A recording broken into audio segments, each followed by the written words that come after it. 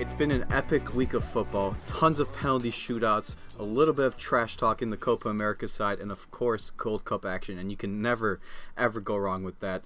This is On The Overlap. I'm Sasha Podzorov talking to you from my basement in upstate New York. That's James talking to you from his apartment in sunny Texas. And we're back with another episode. James, how you doing today? All good, brother. I think it's a little too sunny, as you guys can see, but I'm dying to talk about this Euros. You know, the CONCACAF Gold Cup, and everything far in between. Listen, Sasha?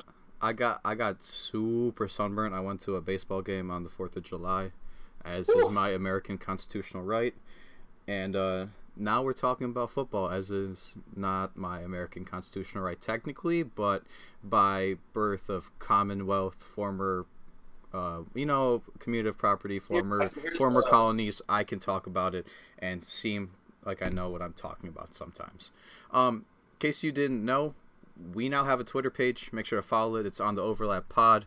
If you read the bio, it's very, very exact as to what our podcast is about. We've got the Brainiac over there, that way, probably, from where you're seeing this, and we've got the last Brainiac, which is me.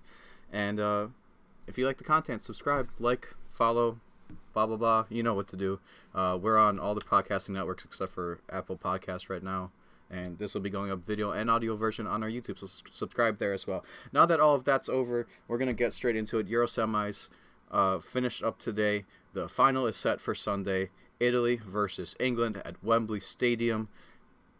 Don't know what time it is, Eastern Standard Time or Greenwich Meridian Time, but we're going to be excited for it anyways. James, you want to start off talking about Italy-Spain? For sure, bro. All right. Honestly, frustrating because I can't be impartial here. I have to say it hurts me that Spain couldn't go to the final. But at the same time, Italy are a great team, and I think that if I had to give it to any other team, it's Italy.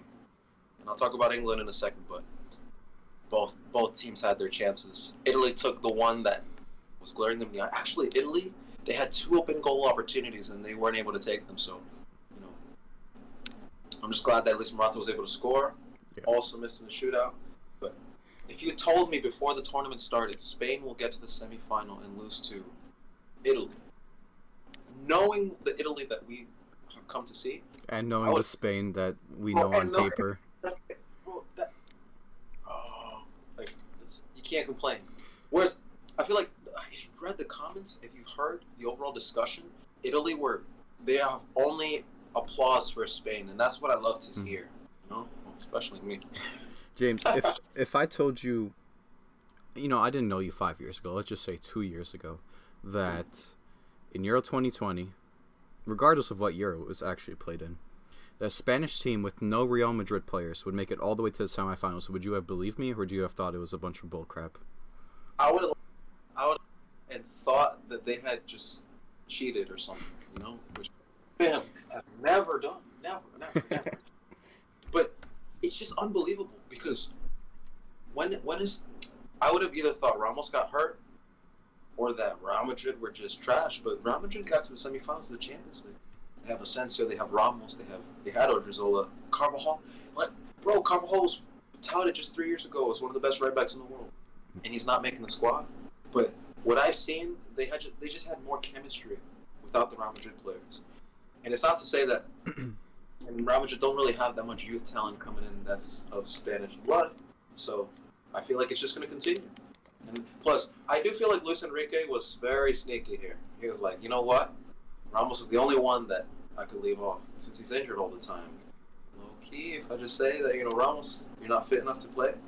But no, on a serious note, I know if Ramos played, he would have gotten injured in the first 2 games. His age is catching up on him. And these tournaments, they take a toll on players, Yeah. But I'm very happy. And it generally got me thinking, can they go up a level? Or is this one of those as far as they could go kind of moment? Well, I think they need a more established striker.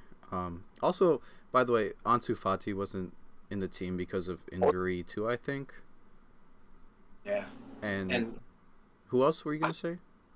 I feel like there's someone I'm forgetting. Adama Traore is not that prolific, so I don't think his absence was that pivotal. Fair.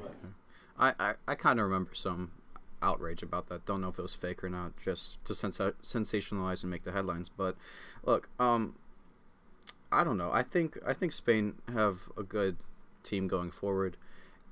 I'm saying this again as someone who wasn't a huge fan of Spain coming into this tournament. They proved me wrong. I'm happy to admit I was wrong, and got a good future ahead of them. I just think that either Morata needs to figure out how to become a big game player, or they need to, find a strikers in somehow. And I do have to mention, Switzerland knocking out France made Spain's road to the semis a lot easier. Yeah. I don't know if Spain would have beaten France.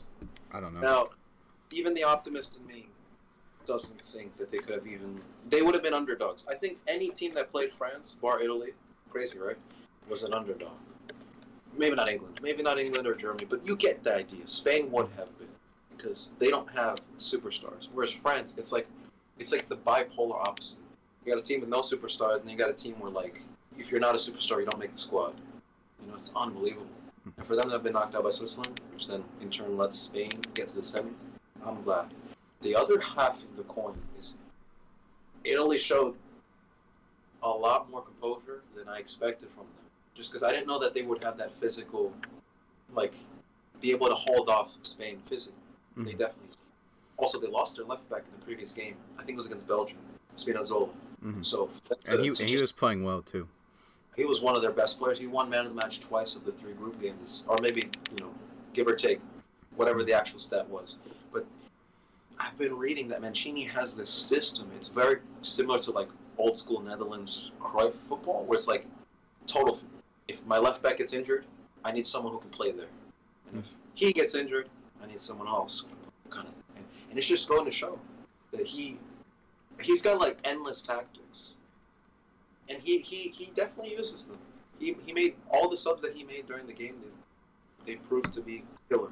And the most, I know you want to mention it, but it's the technique that Jorginho used yesterday that gave them the win. Yeah.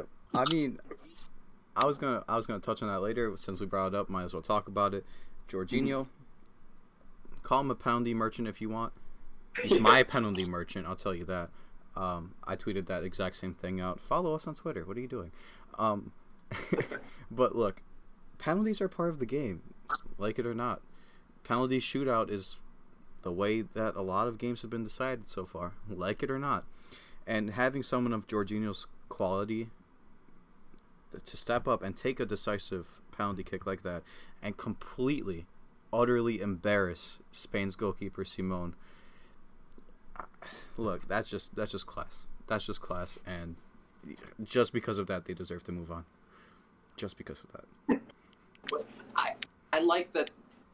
I don't know if players choose or if the manager chooses, but whoever put that list together, I feel like it worked. Because Locatelli for the group stages was their best player. And then, I'm trying to say a lot here. Italy don't have a best player. They are just the best collective unit. They're a very, very well-oiled machine. Well-oiled machine. Where it's like you have a best player every other game, and that's something that I prefer over having a superstar, because if that guy isn't, you're screwed. Whereas with Italy, their quote-unquote best, Spinazzola got injured. They haven't looked like they lost a pace. If anything, with the open goals that Unai Simon was leaving in that semifinal, I thought Italy were going to win the game 2-3, 4-0. Mm-hmm. But then, likewise, when Spain started putting on the pressure, Italy, they locked in the defense. And there's no weakness in their game. If they're going to take you to penalties, they'll beat you. And if they want to play physical, get a penalty, there's no gap in this Italy team. It'll just be a matter of luck, or I guess what else? What else wins you football games? Luck. It's just skill, well-coached, well-managed team. We'll talk about Italy a bit more in the final preview later on in the show. A couple more things I wanted to bring up about this game. You mentioned Ramos earlier. Had he been selected, I'm playing hypotheticals. It's your favorite game to play. Had Ramos been healthy and selected to the national team, even if they, managed managed his time, like load management, Kawhi Leonard in the NBA and stuff like that. If they used him sparingly throughout the tournament and then brought him on for like the last, I don't know, let's just say 45 minutes of the entire game, including penalties, how much of a difference do you think he would have made in terms of leadership and technique, skill, everything for that Spanish team? Here's the thing. It's hard for me to say, but I don't think Spain suffered defensively in Ramos' absence. Mm-hmm. However, had he been there, I know it sounds crazy, but Ramos relies more on his goals than his actual defending. And I feel like Italy almost exploited a very solid Spanish back line without Ramos. But with Ramos, the gaps would have been bigger. They have fast players, bro. Insigne, Chiesa. So I feel like Ramos would have made that line a little more broken. I mean, I will say, you're okay. Like Laporte, yes, solid mainstay, no questions asked. You're telling me you'd rather have Eric Garcia than Sergio Ramos in an international tournament, while both are fully capable of playing. Here's the thing. When it matters the most. I'm talking like the last 30, 45 minutes of the game, including penalties. I know Garcia had to like be subbed off and everything. I think he got hurt. Pau Torres came on. If that was Ramos coming on for Garcia, I think it would have been different, because then you have to change the entire penalty order. A fully healthy Ramos. Fully fit. Well, fully fit at his age right now, not like prime, like right now. Right. Right now, it's just tough to say, because it might sound insane coming out of my mouth that I wouldn't want Ramos in that situation. But they played really well. And another thing I want to add is that these players now have semifinal Euro experience to take with them for the rest of their careers. I feel like Ramos getting to the semifinals of this tournament wouldn't have added anything to his amazing legacy, except for a few caps. Yeah. Eric Garcia, on the other hand, this is huge for his mental growth, physical growth, and confidence. Now going forward, had they won the whole thing, I mean, I would have been over the moon, but then you couldn't say anything. So I feel like Luis Enrique took all of the heat, and not winning the tournament wasn't like the expectation. They blew away expectations. Spain did what they had to do. Honestly, if you had told anyone before this tournament, they mentioned to me, no Real Madrid players, but you're going to get to the semifinals and lose to a great team on penalties, which you would have been a hair away from beating them at Morata. Number one, it would be such an amazing feeling that I wouldn't believe you. I'd be like, what's the catch? Did I die or something? Yeah. What is it?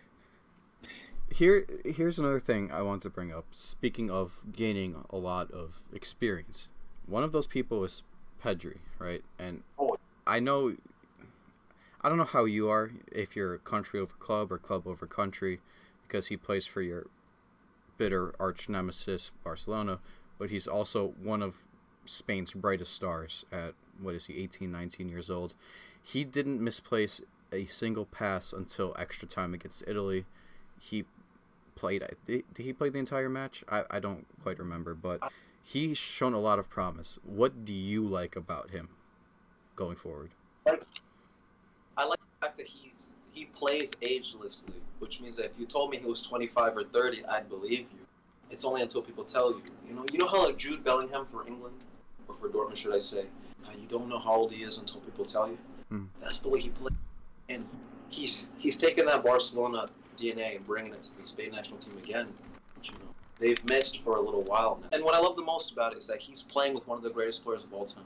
Some say the greatest, Lionel Messi, and he brings what he learns back to the national team. Which in turn, I know that his peers, they appreciate it, but people, when they watch him individually, they'll know what he's playing at the level now will only get better.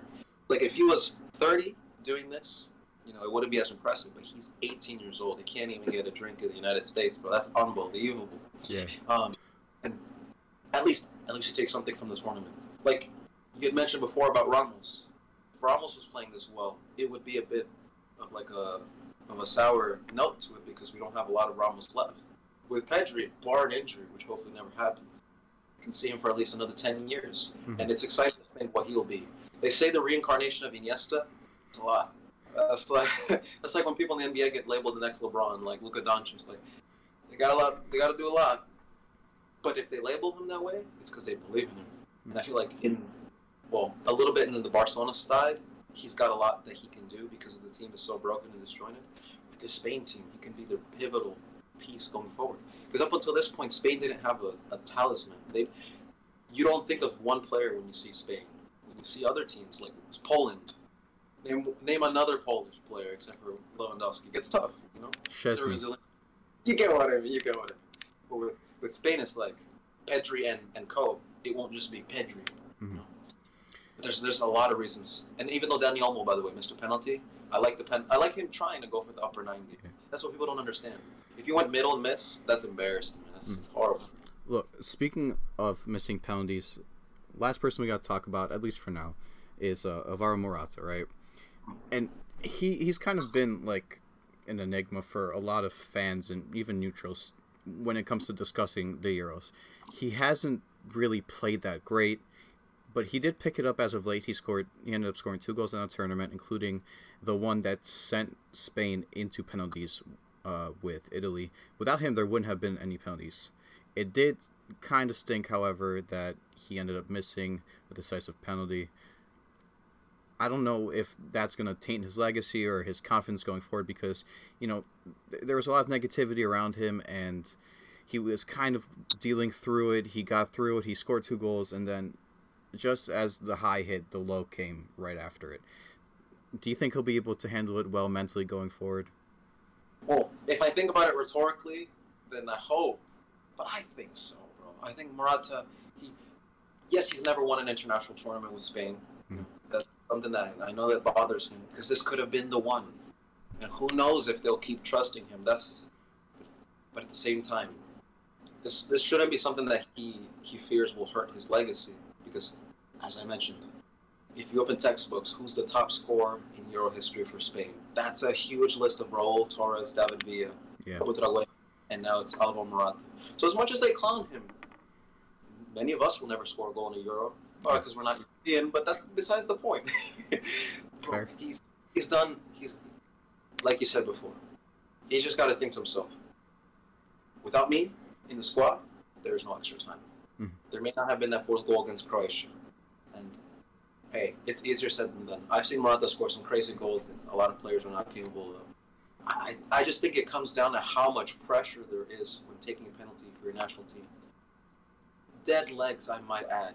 Like, I don't know. I've never ran 120 minutes at the highest level and expected to score. Yeah, plus, but he didn't start. He didn't start, so... I mean... Oh, well. Anyways, I mean... I hope he continues to improve and not decline. You know, I hope he goes on a rampage and not on a decline like Balotelli did after his international tournaments. Which, speaking of, did you see Balotelli signed with a Turkish club today? I heard about that. Here's the problem. He's become irrelevant. Like, Balotelli could sign for Barcelona, and I wouldn't care. That doesn't mean that he wasn't a great player when he was great, but his career died when he went to Liverpool. You know, I don't remember that. But he had a great few seasons with Milan after the Man City thing fell through. He was never world class for a season, but he had potential to be world class. Once that died, it just never came to light again. I don't know if he's in his 30s yet, but I don't want to get on a tangent with him because when I think about Balotelli, I remember good things. I remember that goal against Germany, bro. Me too. Look, I mean, isn't Balotelli the perfect way to wrap up an Italy-Spain conversation? Someone who hasn't played for the national team in years. Oh, yeah. Moving on, England-Denmark, of course, 2-1 in additional extra time was the final score today in favor of England. And while we can talk about England right now, or talk about England in the preview of the Euro final, I think we should start off by talking about Denmark and just the absolute sensational run that they had in this tournament. If you think that Spain getting far was impressive, this was beyond that. Mm-hmm. Because, I mean, I'll let you finish this one. Losing your best player is one thing, but in the manner in which he went down, it's scary. Yeah. For them to do this, unbelievable. They should be so proud of themselves. Look, going into the tournament, the consensus of dark horses between many fans was between 2 teams. people were split, yeah, between Turkey and between Denmark. Turkey fizzled out. They never showed their promise. Denmark, despite losing their first two matches, prevailed. They made it because of a tremendous victory against Russia to the group stages, and then they showed their worth, even without their best player, like you mentioned.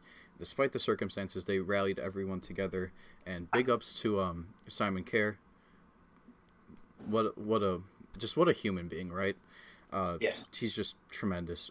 Everything he put on, tremendous, both on the field, off the field, on the field while playing, on the field while not playing. Just everything he did was tremendous.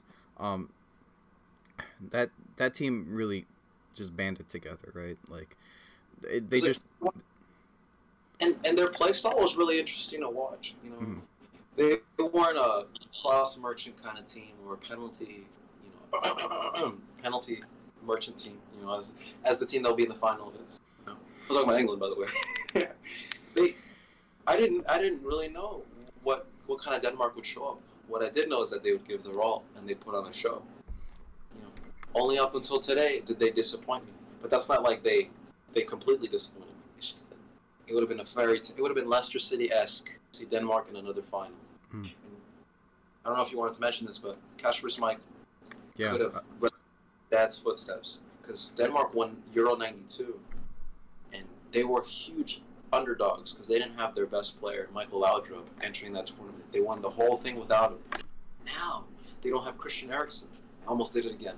Unbelievable, bro. Yeah. Quick note on that. I recently found out, I think it was on one of the broadcasts or whatever, that because of that '92 Denmark team, they changed the way that goalies can handle the ball in a back pass.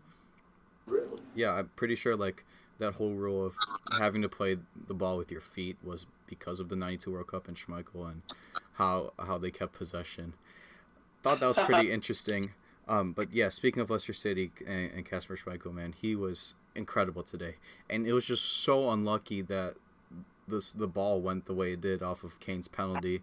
He guessed right. He had a tremendous save, and it just bounced right into Kane's follow through. For Schmeichel, it was the worst best case scenario, and for Kane, it was the best worst case scenario, right? Like Schmeichel guessed right. He had an amazing save, and then it bounces into Kane. He scores. Denmark can't equalize. For Kane, he missed a penalty. Oh my God. People were freaking out about how he was underperforming. He scored a couple times to quiet people down. Then he misses a penalty, but then he scores on a follow-through. That just, I don't know. If Schmeichel saved that,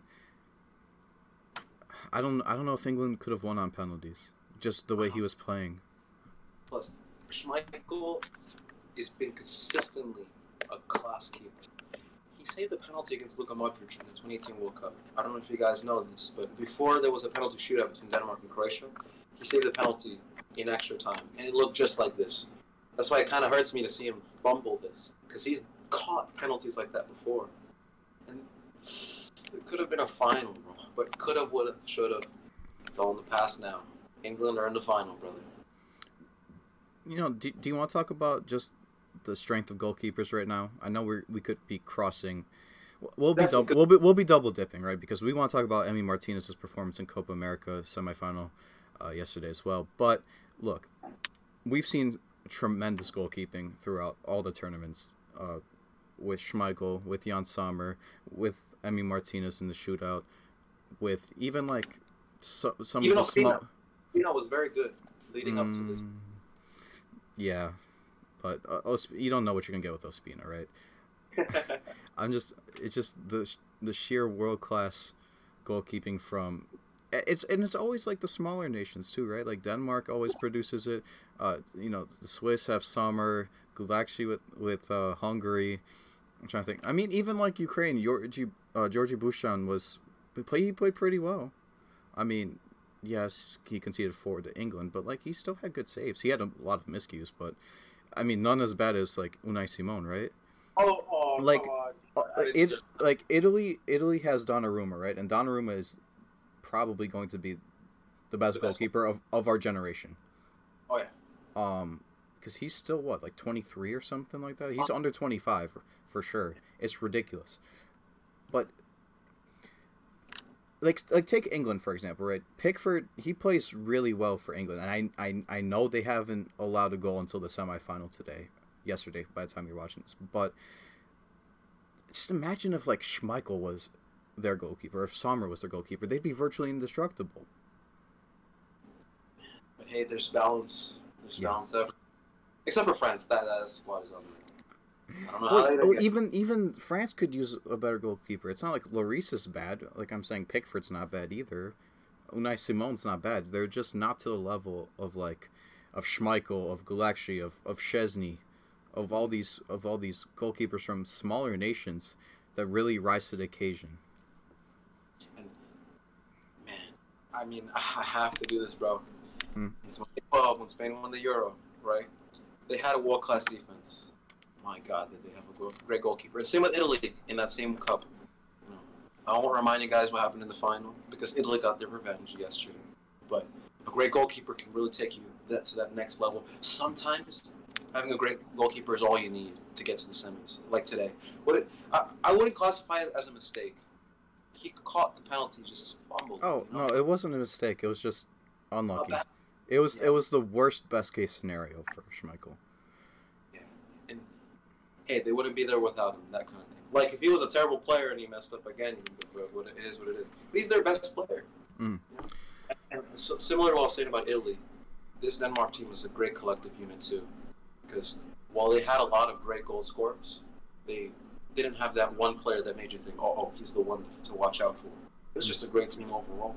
And I feel like when they do their celebrations back at home, you know, fourth place or whatever they get officially, they overachieved, and that's always a good feeling, especially for your country, not just for a club, but for a country. For sure, man. All right, quickly, do you want to just talk about predictions for the Euro final? We're not like former players who know the game really well. Like our analysis won't compare it to anything that they'll be saying. Want to just say a quick score prediction and why? Italy 1-0 regular time, just because I think Italy have proven that they can withstand any kind of pressure. And that's not me getting in the ego and thinking that Spain was the hardest test. England will be a bigger test. I feel like in a way, they will be able to handle it. Because if it took England 105 minutes to break down Denmark, I don't know how long it's going to take them to beat Italy. You know? Yeah. I'm going to say England... Fair. England, let's go 2-1. England, AET, 114th minute winner. Just going nitty gritty on the specifics right now, and I'll tell you why. England's hardest test was Germany. They took care of them 2-0 at Wembley. This is still going to be at Wembley. And Italy, you know, they played at Wembley in the semis as well, so like they're a bit used to the pitch, a bit more used to the environment, but they're not ready for the English fans. By the way, can we talk about how the English fans were booing the Danish national anthem? That was disrespectful. That was disgusting, man. Like, what on earth? When I saw that, any other year, any other circumstance, next year I'll do that. I don't care. But like, Denmark is the team you love in this tournament. Like, I know. Like, I'll say just don't do it at all, but that just, you know, goes to prove that what kind of atmosphere that can be and how harsh it could be for opposing teams. So I'm not saying Italy's a bad team. I just think that they'll end up probably playing more possession-based, and England will take their chances, and they'll have the backing of the home crowd, which eventually will work out in their favor. It makes sense. And I thought the same in the last Euro when France had the final at home. Sometimes home and field advantage is a disadvantage. It's like a crippling pressure. But I think it's a bit different just because of everything that England, all the expectations England has. I think they'll really want to come through for their fans. France made up for it in the World Cup. I don't think England will be able to in the World Cup. So I think this is their best chance at an international trophy for the next few years. They got to make the most of it, and I think they will. Also, I said England was one of the 3 teams I'd like to win the tournament heading into the Euros, and they're the only team left out of the 3 that I mentioned.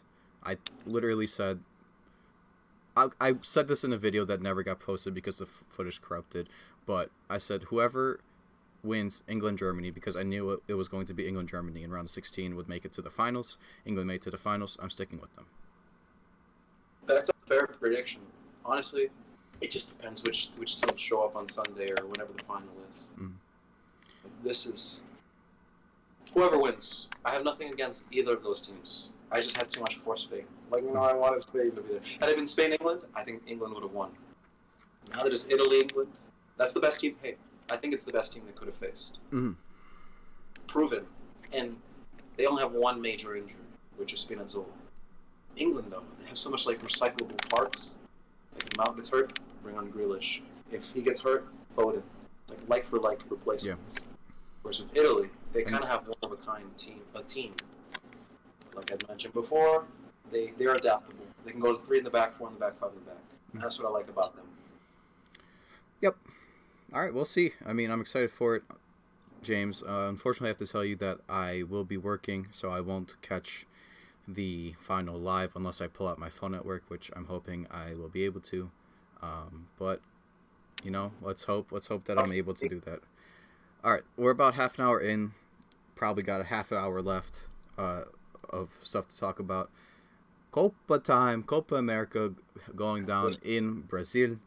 And the former host country, which was supposed to be Argentina, and the current host country will be facing off in the finals. It's going to be, I think, the first time Neymar and Messi are matching up since 2017.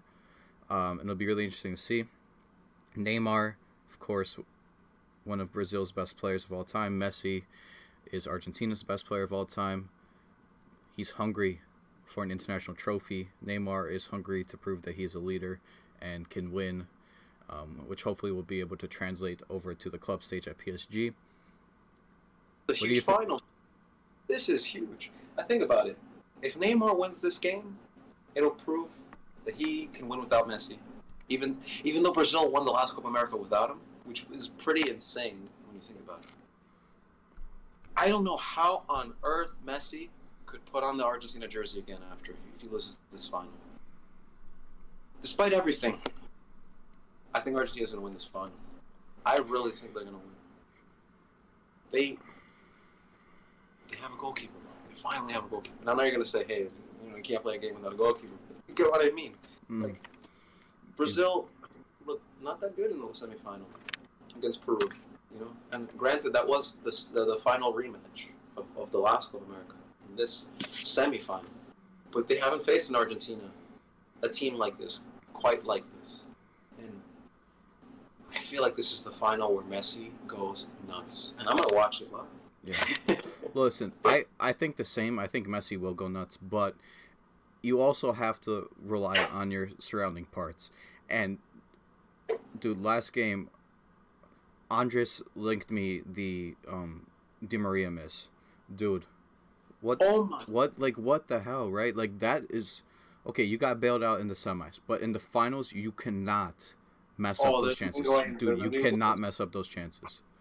This will be legacy tarnishing. Whoever chokes an easy chance in this match, I promise you, like, I remember Maradona, rest in peace, once said, Argentina are the favorites in the final. They're going to win the final. But if you don't win the final, don't come home. And they didn't win the final. They lost in penalties. Now, Argentina just won the shootout.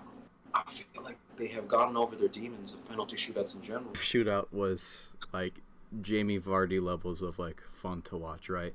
All the trash talk between the two teams, because I heard it. I didn't know what they were saying, but I heard it. Martinez was trash talking. I mean Martinez, not Lautaro. Messi was trash talking. Borja's celebration, I'll link it right here. You'll see it somewhere. Sorry if you're listening to it audio only. Was hilarious. And then Martinez's pelvic thrusts when he did not do that was just pure entertainment. Pure entertainment value. I'm glad I watched it. I'm so glad I got to tune in at the end, because that was at the end of, like, a very, very busy sports day. Very busy. I'm so glad I got to tune into that. NBA finals. There was a semifinal of the Euros. Yeah. There was and there was an even bigger event than all of these small tournaments combined. Listen. It was the Battle of the Guas. Okay.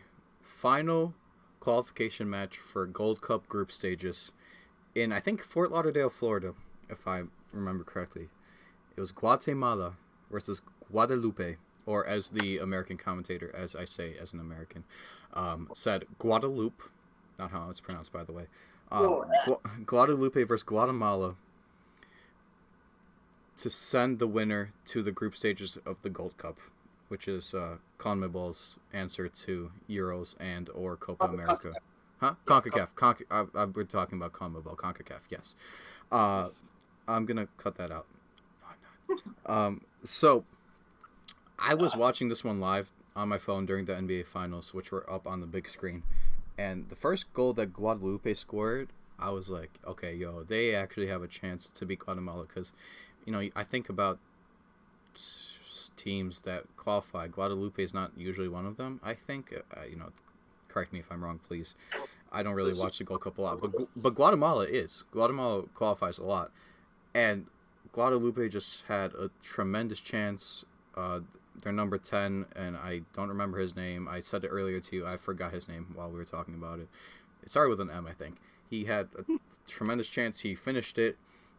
And then Guatemala equalized with some random luck, almost equivalent to Harry Kane's. Basically, a Guadalupe goalkeeper came out. He punched it away. It fell right to Guatemala, and they scored down a pretty free net. And then after that, it was still tied. Game went to penalties. Now, I already spoiled it for you, what the result was and how many attempts it took. But it wasn't your average shootout. Like, Argentina, Colombia finished 3-2, right? Italy, Spain finished, 4-3? 4-2, yeah. 4-2, 4-3, 4, whatever. 4-2. 4-2. This one finished 10-9 off 24 attempts. And the same Guatemalan, Ceballos, I think his name was, missed 2 penalties in the same shootout. And the second one was such a terrible miss. I don't even know what he was trying to do, but it went so wide of the goal. Like, he tried to curl it into the far corner, I think, and it just went wide. I'm like, dude, what is going on? Guadalupe, you know, credit to them. They made it through. They made it to the group stages, and it's going to be an interesting round of groups. I'm actually going to pull it up right now just so you guys can see it before I go back to this. So we can talk about the groups a bit, right, James? We see Group A, Curacao, El Salvador, Trinidad, Mexico. Mexico, of course, the favorites in the tournament. Canada, Haiti, Martinique, and the USA. By the way, Mexico and United States both playing their A.5 teams, so not their best teams by any means of the imagination. Jamaica, Suriname, Costa Rica, and the heroes of the match that we were talking about, Guadalupe, in Group C. In Group D, you know, just your normal Central American teams, Panama, Honduras, Qatar, and Grenada. You're thinking, what? Qatar? Yes, Qatar are in the 2021, or is it 2020? Whatever, the Gold Cup. And for what reason? Well, money. James, it's because Qatar slimeballed their way into hosting the 2022 World Cup, as we all know.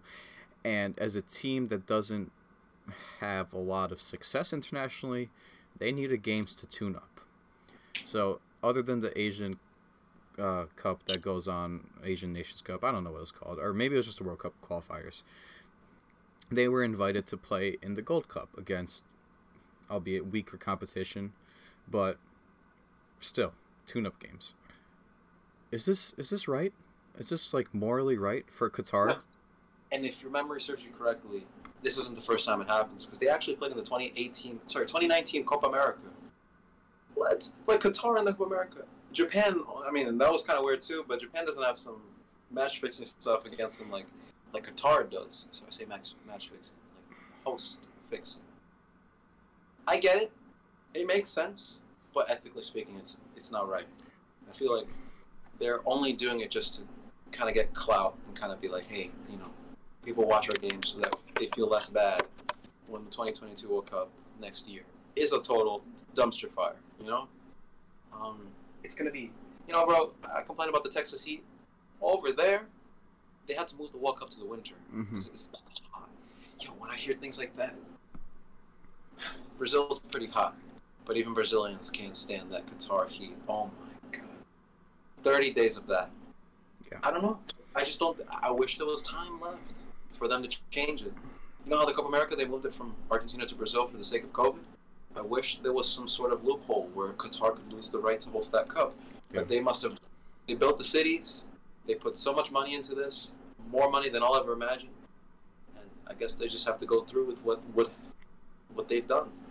And as for this tournament, I don't think they're going to perform particularly well, but I mean, they'll make it out of the groups. They're not in the hardest of groups. You're right, and they're not a bad team. No. They're just not Mexico or USA.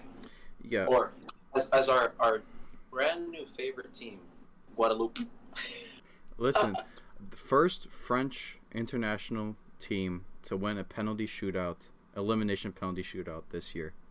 They have the same flag. And their number 10 does not miss penalties. Mbappe could never. Mbappe, only in experience. The shame of the Gold Cup so far is that not only is there slight controversy about Qatar, a lot of human rights violations on top of bribery, on top of all the other stuff that Qatar has done, but also there's controversy in the fact that Cuba was not allowed to play in their preliminary qualification matches into the group stages, and people are trying to frame it as however it was. Let's put it plainly, right? Cuba was denied the chance to play in America for the Gold Cup because America didn't sign off on the players' visas, and that's just terrible. I don't know what's going on. I don't know. I'm not a diplomatic person. I don't know how the relations are in the current moment, but that's just completely unfair to that nation. They deserve the right to play. All the effort that goes into qualifying for the tournament. Imagine having the audacity to say that you can't play in this tournament for political reasons. Yeah, and that goes back to the Qatar issue, right? These controversies that are going on, they're taking away chances from smaller nations, right? Like the only Cuban person I can think of is the dude who played for Norwich, Hernandez. Even that's one more than I can name. Right, like for these smaller nations, this Gold Cup really is their highest standard, right? Like this is their highest standard of competition. You put Qatar in, that takes away a spot from a team like Guatemala who lost, or I don't really remember what other teams were qualifying. I'm sorry, there's just so many in CONCACAF, but it's messed up, man. It's messed up. Cuba deserves better. CONCACAF should do better. America should do better. But speaking of Little Nations World Cups, how about we, by we I mean FIFA, create a tournament that has some sort of limitations where teams who don't have a real chance of making it to the World Cup can compete in the Europa League equivalent to the FIFA World Cup. Why not? I mean, really, it'll be interesting to watch. There can be some crazy upsets. Insane upsets. If Trinidad can beat the United States, if Panama can qualify for the World Cup, they can do bits in a lesser World Cup. You know what I mean? And hey, FIFA shouldn't complain because more tournaments, more money, more revenue, exactly. More eyes on. Exactly. And not only that, but it could put some exposure on these players from smaller countries to give them the opportunity to go. I'm not even talking top 5 leagues, right? I'm not talking top 5 leagues in Europe. Maybe get them into Brazil, get them into Argentina, get them even into the MLS, or somewhere in like Turkey, Russia. These aren't bad leagues. You can change not only that person's life, not only that person's family's life, but quite literally the life of every citizen in that person's town, just because of the opportunity they get. It's a win-win for everyone, I think. I want to make it like a point. Sadio Mane gave back millions to his community. Mm-hmm. What if his first coach said, "You're not good enough"? What Drogba, Yaya Toure, Samuel Eto'o, the list really goes on and on. And I'm naming African countries just because I've studied that. But this I don't want to call them developing countries, but countries that are in necessity of these kind of superstars. You know, not just for the emotional, not just for the jersey sales, but for the community, and they inspire others. Yeah. It's Senegalese football players. They've got one player in mind. If it's not Koulibaly, it's Sadio Mane. Yeah. But if there's no Sadio Mane, there's no hope. And here's the thing, right? Like, people watch the game no matter what. It's a worldwide product. And for me personally, I enjoy watching international competition a lot more than club competition. That's not saying that their club's a bad product. I feel like there's more on the line when it's international, right? It's less about the money, it's more about pride. People watch like USL League 3 games, or I guess USL League 1, which is American third division teams, on ESPN Plus, right? Like, people still watch that. People, like, those countries have, or sorry, not countries, those teams, those clubs have cult followings. I'm over here in the middle of game 1 of the 2021 NBA Finals, watching a game between two teams that I don't care about just because I love the game, right? You give countries like, say, like Guadeloupe, right? They don't have a big they don't have a big population. It might be somewhere less than 1 million, but you can guarantee that every single person that has access to that game will be tuning in to watch that game. It puts eyes on the product. It brings in more fans, and it's just overall a good idea. FIFA, hire me. I'll help out. You won't charge a lot. You promise. Listen, I mean, who wouldn't love staying up to 1 a.m. watching a game between Honduras and Malta? Who wouldn't? I would.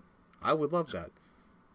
Plus, when those teams aren't that skilled, well, I should say they're not as polished. There really isn't going to be like a favorite. You know what I mean? And it's going to be so fun to watch. Exactly, because you'll either see a ton of goals or like crazy red cards and stuff because they'll lose heads. And then you'll see a penalty shootout that goes 24 attempts, where one player misses 2 penalties. Let's do it. Let's do it. France against Germany, a relatively boring game, bro. It's an own goal decided it. This Guadalupe game, if you put Germany jerseys and then French jerseys, you would have thought it was the greatest World Cup final, bro. Mm-hmm. World Cup final. Listen, and I posted a video about that Guadalupe-Guatemala game on my TikTok. Follow me on TikTok at Padora Sports. And there's a guy who commented, and he said he was at that game last night, and he was like, I'm like, oh, how was the energy? How were the fans? And he said it was a really, really great atmosphere.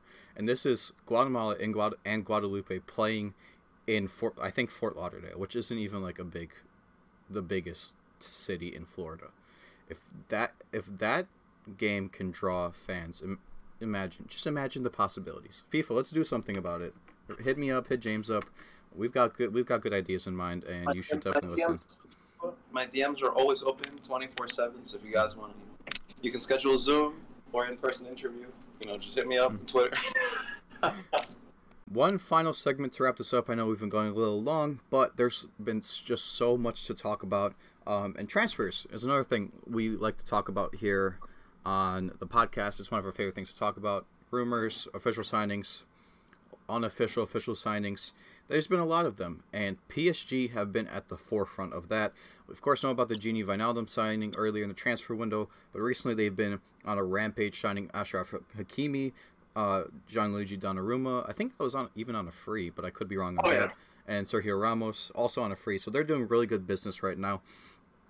With those 4 additions being said, providing a bit more depth for the squad, and on top of their already tremendous players. Of course, you got Mbappe, Neymar, Marquinhos, Idrissa Gana Gueye, Di Maria, who hasn't really been the best, but regardless, they've got a lot of class players. Are PSG your UCL favorites for next season? Oh, absolutely. Because even when Bayern get back to their best, and they have added a pretty good young center back in Upamecano, PSG are adding another element to their game, and they're replacing Thiago Silva with someone who, honestly, if there was another dimension, a parallel universe where you could get another Thiago Silva, it'd be Ramos, just because of that experience that he has. And he has won the Champions League. Until this season with Thiago Silva and Chelsea, amazing, right? He had not won the Champions League. But now Ramos is 4-time winner. He's scored in 2 finals. I don't think you have more experience than this guy. I don't think anyone has more experience than this guy. Even Neymar. Like it's just going to add another level of mental fortitude to their team. Out of those 4 signings, who do you think is the most important? Donnarumma, without a doubt. I know that Navas is important, but he adds longevity into a position where it's hard to find a reliable keeper. I feel like PSG, the only way that they really don't make the most of this is through injuries. Mm-hmm. I feel like he's just going to deliver. His height, his youth, his experience with this Euro, unbelievable. Yeah. What team on earth? Man, they just had the ability to pay him more than any other team. And that's the difference. Because I guarantee you Chelsea, Man United, any team, Real Madrid would have wanted Donnarumma. Mm-hmm. He's going to be the best keeper in our generation, as you mentioned before. Here's what I'll say on that. I think long-term, obviously, Donnarumma is the correct answer. Short-term, I think Ramos is the most important signing. I went over it in a video I made, I think last week. Ramos is a proven winner. Oh, yeah. PSG are not proven winners. They choked the UCL title. Well, I mean, they didn't really choke it, but they didn't perform up to their abilities in a UCL title that they really could have won in 2020. They didn't make it to the final this year with a really good team, and they didn't even win the league, right? So they're a team that are supposed to be winning the league hands down. You know, they play in the French league. It's not the best, still top 5 arguably, but they are hands on favorites every single season, year in, year out, to win that title. And they didn't even do that last year, and they didn't make it to the Champions League final to counterbalance that. So what they need is someone who has that leadership, who can command a locker room, and who can bring in that proven winner's mentality. And everything that I described is Sergio Ramos. He can come in, he can, depending on what happens, you know, with Neymar's... No!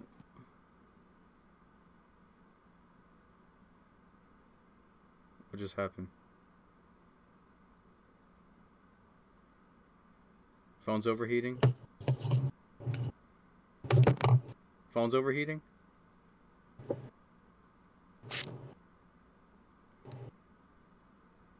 Bro? Is your phone overheating? It just is so hot in this state. This would be pretty cool for the podcast, though.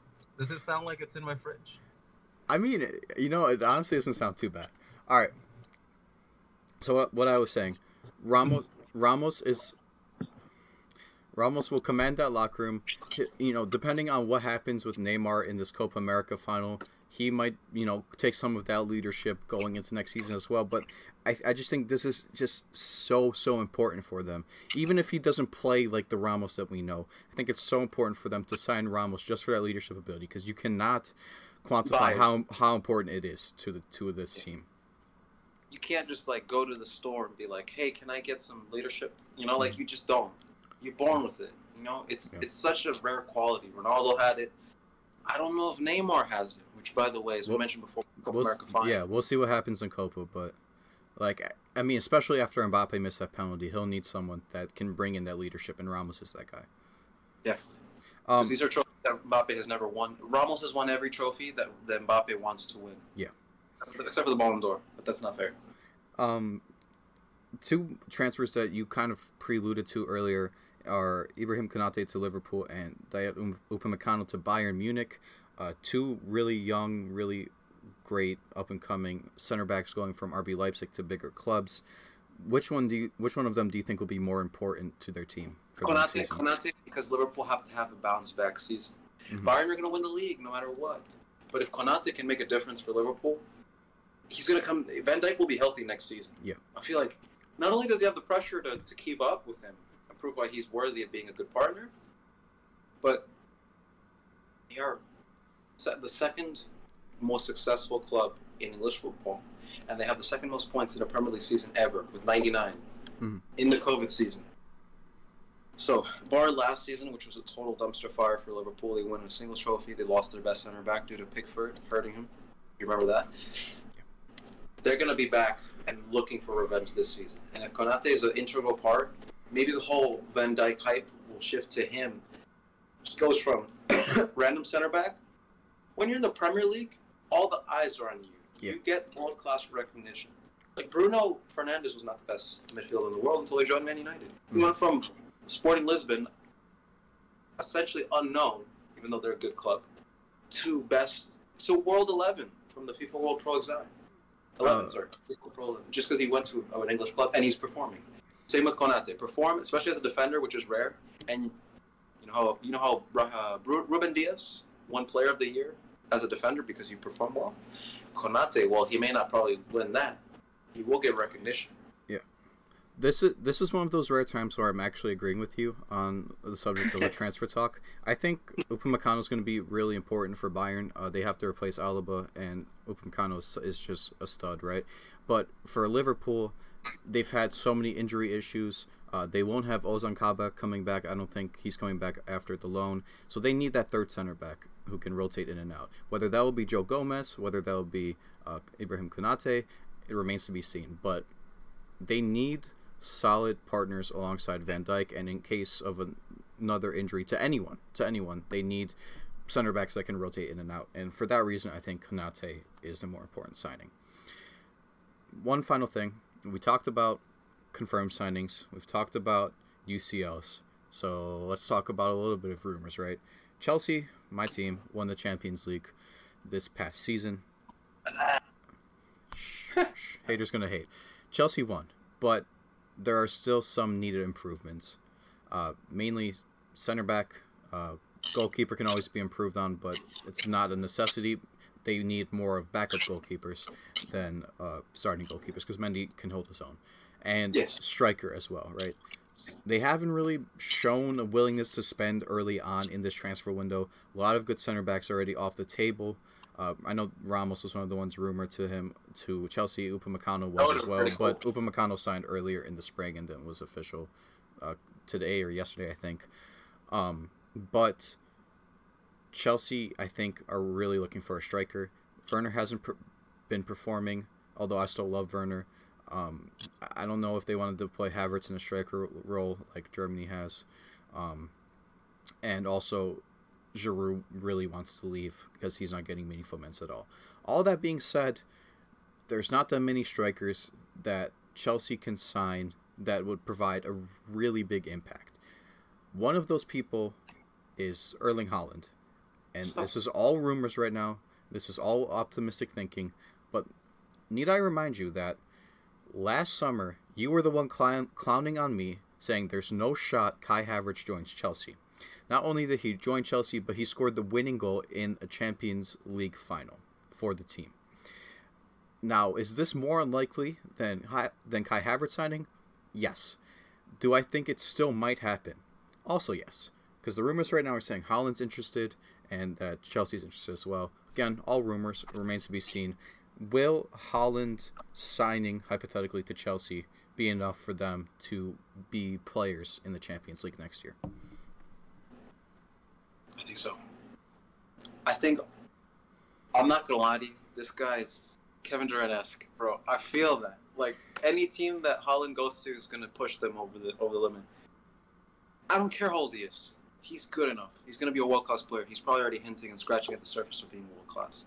And he's in a team that doesn't need him, but wants him. You know, like Chelsea won the Champions League without him. You know, I really feel Kevin Durant vibes right now from Haaland. Yeah. I feel like if a team needs Haaland, they won't get him. If that makes sense, he deserves to go to a team that will win you trophies. The only two, not even Real Madrid, not even Barcelona, it's Man City and Chelsea. Chelsea don't need Haaland. You know, whichever team lands him. And whoever doesn't land Haaland, they're going for Kane. Yeah. These teams are getting world-class strikers, which I'm curious why Chelsea don't think about Harry Kane. Why on earth? He played really well with Mason Mount, wouldn't he? Yeah. I don't know. With the recent quotes I've been seeing, with Tottenham's new football director, it seems like he really likes Kane. I don't know if that will be enough to keep him out of the grasps of Man City. Who are also looking at Jack Grealish, by the way, which I think would be a really big ad for them. But I think if there's any transfer going on for Kane, it's probably to Man City, right? Since we've talked about Chelsea already, it's only fair that we talk about Real Madrid. Is there anything they can do? Is there anything? Finances are kind of in the mud right now. They may not make top 4 next season. They'll make top four. You don't underestimate Madrid. Is there anything they can do? Right, Bale's coming back. That's going to eat up a lot of the wage budget. I don't think he's going to be going anywhere. Varane might leave. Varane might leave, right? But Alaba's in, so it's kind of like a better replacement because Varane has been iffy as of late. True. Other than Mbappe, is there anything Madrid can do? Prayer. Is it Messi resigns for Barca? I don't know, bro. But they lost their manager. They lost Ramos. They're gonna lose Varane without a doubt. This was a necessary transition. It's not like this day would never come. Honestly, the final nail in the coffin will be Marcelo. Because I remember Marcelo when he was just a left mid, then left back, and then it'll be the end of an era for sure that I grew up watching. But I'll just have to wait and see because I don't even know. Like I couldn't tell you confidently if I was in their boardroom right now, spying on what they have planned. But I don't think Mbappe's gonna want to go to Real Madrid right now.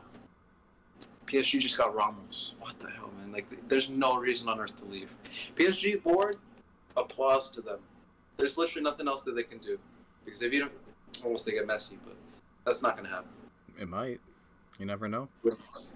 Who knows? That is truly Brooklyn Nets of PSG if they get Messi. It's just disgusting. But it'd be pretty cool to watch. I'm not going to lie. And on classic James fashion of comparing the NBA to World Transfer News, this has been on the overlap. There's been a lot of technical difficulties, so if you find anything that resembles a completely finished product, we will be happy, and we're just happy to get this episode out. If you're still watching all the way here, we appreciate you. Send this to your family. Send this to people who you think might like this. We're always looking for new supporters. So, yeah, you never know. And like, subscribe, and follow on Twitter. This has been Sasha, aka Sixpod, as you can see, and James, aka Guaje.Madridista. Yes, sir. We appreciate you Thank guys. you guys.